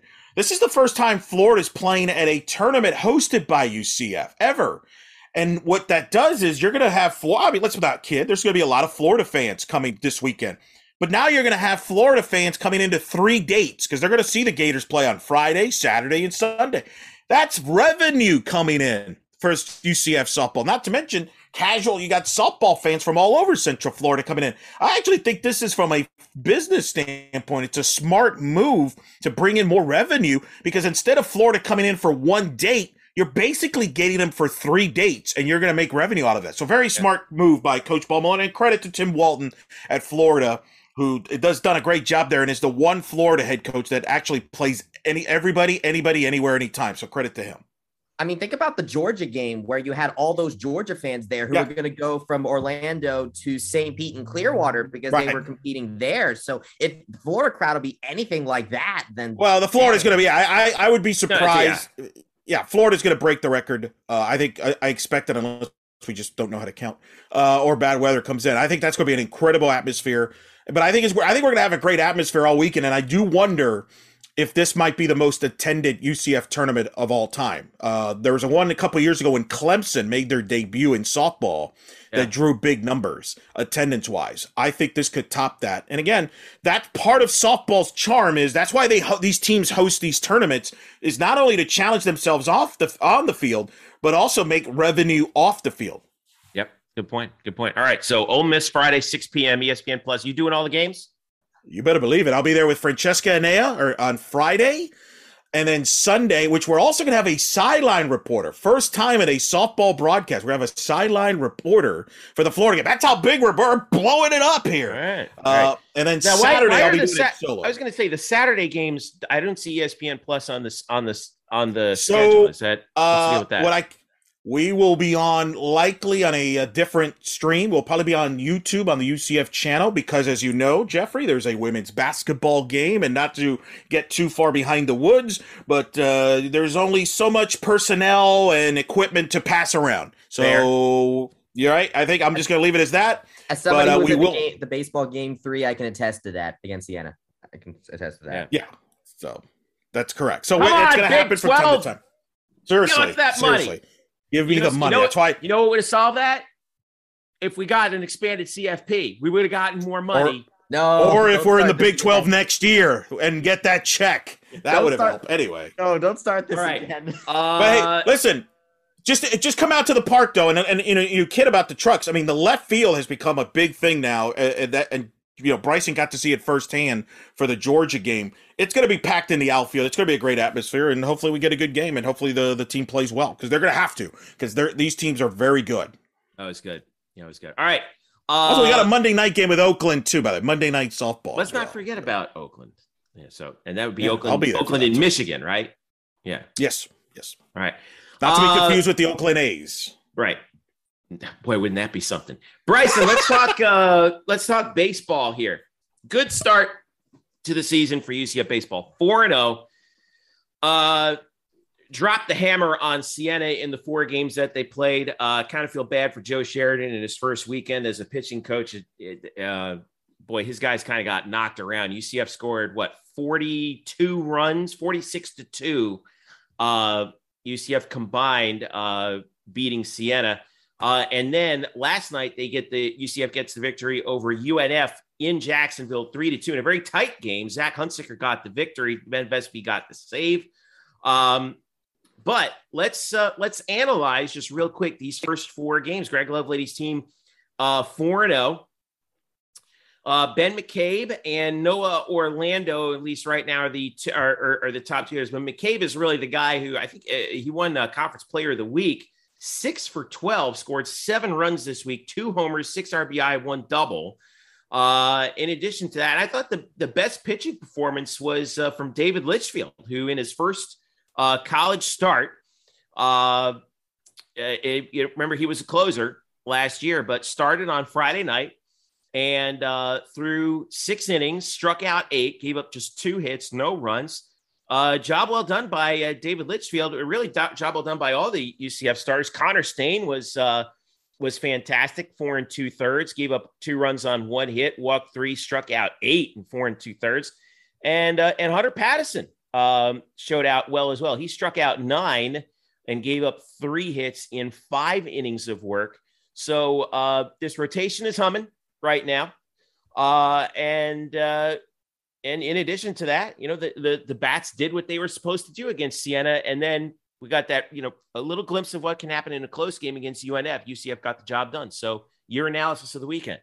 Yeah, well, I mean, I'm really glad that we had Siena to open the season because 1, Joe Sheridan got the return, which was really nice. I graduated from the same high school as him, so that's a little fun fact about me. But also that Siena kind of gives this team a chance to warm up a bit. Now, we don't want to take them for granted. I think ECU might have done that with Bryant, but who is head coach by former UCF hitting coach Ryan Klosterman. Nice job to him. But swept ECU. That was huge. Wow. Yeah, that was insane. That I remember following that during watching the game, and I'm like, is this seriously happening? Oh my gosh. But back to UCF. Going against Siena is great to give them some real game experience against a team that, that won't catch them off guard too much, And I think that I wouldn't expect, performances like this all the time, obviously, but I think it really showed what this team can be capable of when it really gets hot. And they did manage to do that on occasion against Siena. Ben McCabe, absolutely lights out. And David Litchfield. David Litchfield did a really great job as a starter. Greg Lovelady's always praised his mental fortitude, and he really showed that off in his first start. I also really love the promotion where the stadium handed out fake mustaches to the audience because Litchfield has a mustache. Great. I think that would be such a great marketing gimmick to do whenever Litchfield starts. that would actually be really great. So that was nice. Connor Stain got off to a little bit of a rough start, and he ended it a little bit rough too. He gave up because, like you said, he gave up 2 runs. They weren't earned, but he did give up 2 runs. So I'll be interested to see what happens with him, because he definitely needed to settle in a little bit. Seems like the mental aspect of the game, which Litchfield is really good at, Stain's kind of working on a little more. And then Pattison, Pattison's already gone through a lot of development, and just through last season. And I think he's just trying to kind of continue that momentum that he had at the end of last season. So, and he did a good job. So Lovelady mentioned that Pattison could easily have been the Friday starter. So the fact that, we have these 3 guys in the rotation that can easily be Friday starters, but that's the whole rotation, is certainly a boon for this team, especially after last season's starting rotation situation. So great job with Greg Lovelady on that. North Florida, Chase Santala, Florida transfer, got the start. So, midweek type of scenario. And props to North Florida. I mean, they did a solid job. I think that I would be interested to see how the team does against in Statesboro with Georgia Southern, because I really hope this doesn't have to do with the fact that they're on the road, because as we've seen before, being on the road can sometimes be hard on a team sometimes. So hopefully, after their series against Georgia Southern, I think will kind of showcase that. But major props to 2 people from the UNF game: Jeffrey Pena, who got a triple and a homer in the first 3 innings. Great job. I honestly thought he was going to hit the cycle, but he didn't end up. But those ended up being his 2 hits on the night, which of course he scored 2 runs, which was very helpful to the Knights' offensive efforts. But Ben Vespi, oh my gosh, I put him as my co-Knight of the week alongside Katie Abrahamson Henderson for obvious reasons. But with Ben Vespi, he came in into the game. He's only had 1 save in his career prior to this, which was last season. And this season he came in, he had a runner on first already because the previous pitcher, Will Saxton, allowed a walk. And he allowed a hit. And he got to a point where he had 1 out and runners on third and second, 2 runners in scoring position that would have won the game for North Florida with 1 out. And he struck out the next 2 batters. So absolutely well done save by Ben Vespi's part. Great play on him. And yeah, I mean, I think it's a solid start to the season. We got to see them play at their best. We got to see them play when things get close. I think the biggest thing going forward is we need to see how well this team does on the road. And I think we'll get a good glimpse of that as they visit Georgia Southern this weekend. Yeah, well, real quick about Georgia Southern, they're 1-3 on the season. They got swept at number 19 Tennessee to start the year, but they're coming off their first win at home, a 10-6 victory over Georgia Tech, who's now in the number 19 slot. And Georgia Southern's no slouch. They were picked to finish second in the Sun Belt baseball preseason poll behind South Alabama and ahead of Coastal Carolina and Louisiana. So, well, remember, Jeff, last year baseball went to Troy, same league, lost 2 out of 3. So yeah, this will be a good barometer. Georgia Southern just beat Georgia Tech, like you mentioned. They're a team to have high expectations. The ball flies out of that park in Greensboro. So I think this will be a challenge. Statesboro, not Greensboro. You're the Georgia expert. I That's get right. these cities. You're the Georgia guy. So it's going to be a challenge for this pitching staff. This ball flies out of that park. Nobody will know that better than the new UCF baseball SID because he just came from there. So there you go. A little storyline in between there. Fair point. By the way, props to young guys Lex Bodeker and Cole Russo, who have performed very well in their collegiate debuts this week. All right, so we'll keep an eye on UCF baseball. Friday, 6:30. No TV, it looks like, for these games. So we'll have to follow along with on UCFKnights.com for the latest on that one. But 4-0 UCF trying to extend that start. All right, track. Bryson Turner, real quick. The indoor championships start this weekend. Another good week for Renaya Jones. What's the latest on UCF track right now?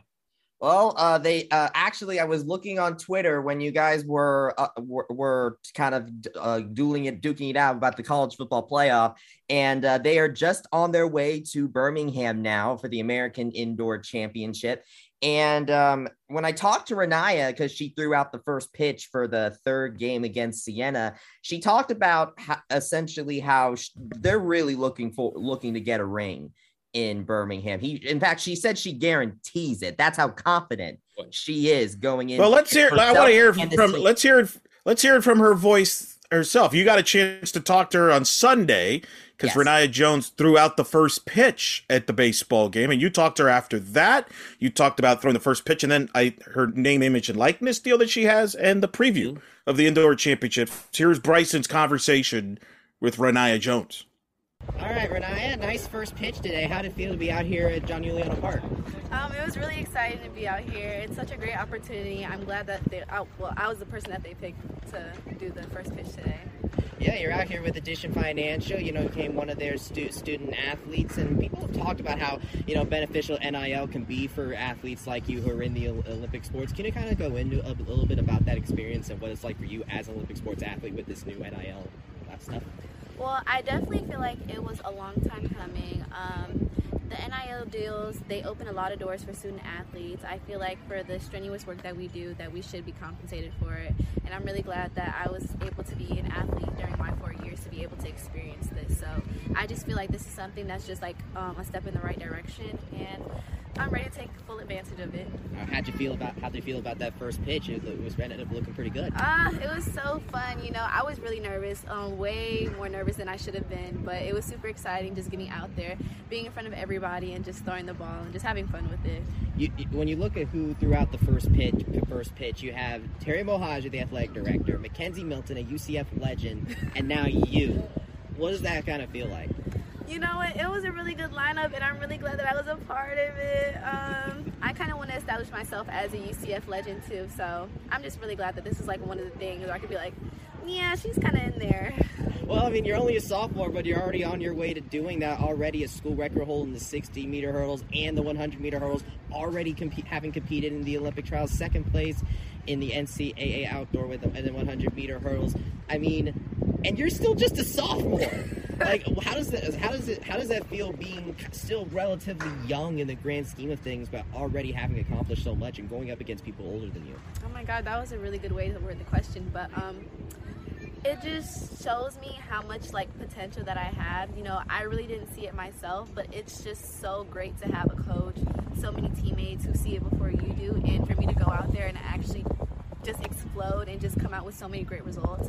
It just goes to display that even when you are so young, there's so much power that you have and so much potential that you can reach that you don't even know what's inside of you. You're heading in a few days. You're going to be heading to Birmingham with the team to compete in the American Indoor Championships. What have you seen in this team over the course of the past few events? Because you only really get 4 events before this championship. So what have you just seen improve from yourself and from the team over the course of this season? Definitely improvement from the first meet, improvement to the 4th meet, and going to this 5th conference meet. I'm very confident in where we stand. We have a lot of girls in all of the events in top standings, and I just know we're going to go out there and we're going to rock it, and we're going to come out with a ring. So how does it feel like? Because obviously, when people think about track and field, they've been thinking about you. The fans have really seem to have really captured the hearts and minds of a lot of UCF fans over the course of your time here. So, and obviously, it's now led to here with you getting this NIL deal, getting the first pitch. Just when you really look back at everything, and you're only just about halfway through, not even halfway through your UCF career if you go 4 years. Just how's it feel? It feels really good. I think the fans play a very big part, just because I feel like our track and field itself as a sport is a really interesting sport. I feel like there's so much to learn from it, and I feel like when people actually take the time to get to know what the sport's about, they really enjoy it. And just going out there, being able to watch the events for yourself, sometimes they're short-lived, but I think it's worth the watch. So just having fans out there and having them know what's actually going on, it means a lot to me. what would you say is the biggest difference between doing the 100-meter hurdles and the 60-meter hurdles indoor and outdoor? Because you hold the school record in both, but obviously they're kind of two different things. So you know what? It's definitely just the distance. You know, compared from the 100-meter hurdles, which is 10 hurdles, 60 is only 5 hurdles, which is basically half of the race. Just because it's shorter, I actually don't like it that much. You know, I feel like the better end of my race is, well, like I said, the end. So 100-meter hurdles definitely has my heart right now, but it's really fun to start experimenting for myself and getting better at the 60-meter hurdles because I get to really just go on and learn about my start and how much I can get better at it. You've also been kind of working on your 60-meter sprint and your 200 meters. Obviously, you're also in the 100-meter sprint as well. How would you say you kind of improved as a sprinter over the course of this indoor season and how you can take it into the outdoor season? Definitely a lot. I feel like that was one of the things that was unseen in myself. You know, I started doing hurdles in 10th grade, but I originally started in middle school as a sprinter, so it was always back there. But I'm grateful to have my high school coaches and my college coach, Coach Boone, to really just show me that even though I do hurdles, I'm essentially also a sprinter, and it's really fun. You know, sometimes hurdles is a very experimental. You just don't know what's going to happen, a very variable race or whatever. So just to have sprints as a backup is really fun, and I don't know, I just like being able to go anywhere. Yeah. So, gotcha. So, who would you say that UCF fans should keep an eye on? Because obviously, you know, you being you, people are looking at that. But who else on the team would you say is worth keeping an eye on in this American Conference Championship? Right now in the current standings, I would definitely say keep an eye on Latasha Smith. Right now, she is an upcoming 400 runner. She definitely puts in the hard work when it comes to practice. So do all my teammates. I'll never take away from my teammates, but Tasha has been coming up on the run, and I would probably say Ashira. I went to nationals with her last year. She went for triple jump, so definitely keep an eye on those two for sure. What are you looking for in this team going into this American Indoor Championship? What are you looking for? I am looking forward to a ring. You know, we've been putting in the hard work the whole fall, you know, about 4 months, and I just want to come out here and go and just show what our training's all been about. Just go out there and win. We're going to come back with a ring. I guarantee it. All right, that was Renaya Jones speaking to Bryson after she threw out the first pitch at UCF baseball. She's become, you know, a legit star, you know, in UCF athletic circles, and I love it. I absolutely love it. This is fantastic. Well, I was watching the basketball game on ESPNU, and I think it was halftime, and I see this commercial for Addition Financial, and who pops in? Renaya Jones. You help me out, Jeff. You follow this closer than as much as I do about it. I can't remember a current UCF athlete being in a commercial because obviously they couldn't be back in the day, name, image, likeness. But the only time I've ever seen it, KK Wright appeared in a UCF promo, like, you know, the promo, like right. A promo for the university itself, not for promoting basketball. Yeah, for the university itself. But she had graduated. The UCF, yeah. But I think that was allowed, and she had graduated, I think, too, at the time too. So I think that was the case, but not for a business. But not have an active, not a business, and not have she spoke in the commercial, which was tremendous. She transcends track and field. She is one of the UCF athletes that transcends her sport. There's people that are not track and field fans, but know who she is. And I think it was great to hear her talk to Bryson there and talk about the indoor championships. Great representation for the track program. And it's just pretty amazing story with her and her rise and her success. She's had a great indoor year. And we'll see how they do in Birmingham, Alabama. Last time UCF won the indoor championship in the American, Bryson Turner, 2017. They also won the Indoor Conference USA Championship in 2013 and 2011. So even though UCF doesn't have an indoor facility, it can be done. Yes, that is very true. And I mean, Renaya's talked about how I'm two things. One, Renaya talked about how she kind of wants to be a UCF legend herself, which I love, by the way. And I think that she's definitely on her way to doing that. The fact that she mentions how the 60-meter, the sprint and hurdle stuff isn't even her strong suit because she thinks that, the back half of her race is usually the better one, which is not there in the 60 meter. And which is true, which we saw in the 100 last year in the outdoor season. Yeah. Right. So that's like nuts to me how Renaya is just improving as well as she is. It really shows improvement. And that's the other thing she talked about is the improvement that herself and this team showed over the course of this indoor season. The fact that Latasha Smith got the school record in the 400 meter. You also have Ashira Collins, who's come with the triple jump and the long jump doing well. So, and she talked about the both of them as, people to kind of keep an eye on with this team. And there's all sorts of other names that I could rattle off, but we'd be here all day. The point is that, again, despite having no indoor facility, this track and field team is definitely a force to be reckoned with, and it should be interesting to watch as they compete in Birmingham, Alabama on Friday and Saturday on ESPN+.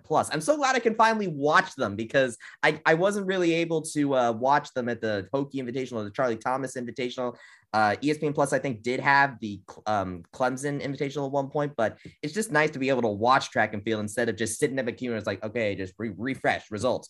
Refresh. Is the results yet? Refresh. Are the results in yet? It's just, it'll be nice. All right. Last thing I want to talk about before we go here in the show, the USFL draft. Yes, the USFL is happening. Eric Lopez, much to your chagrin, but whatever. I don't care. Deposit those checks, guys. Whoever got drafted, deposit it quickly. That's my advice. Well, I am much more optimistic about it than you are because of the fact that guess who owns the USFL? Fox Television owns the USFL. It's a network. Yeah, that's really so. Cool well. 2 UCF Knights were drafted in the USFL draft, which happened this past week. Rashard Causey, defensive back from down south in Broward County, was drafted, as was it Jordan McRae, right? Jordan McRae. Yeah, Jordan McRae was also drafted. So 2 guys in the USFL draft, both of them with some professional experience.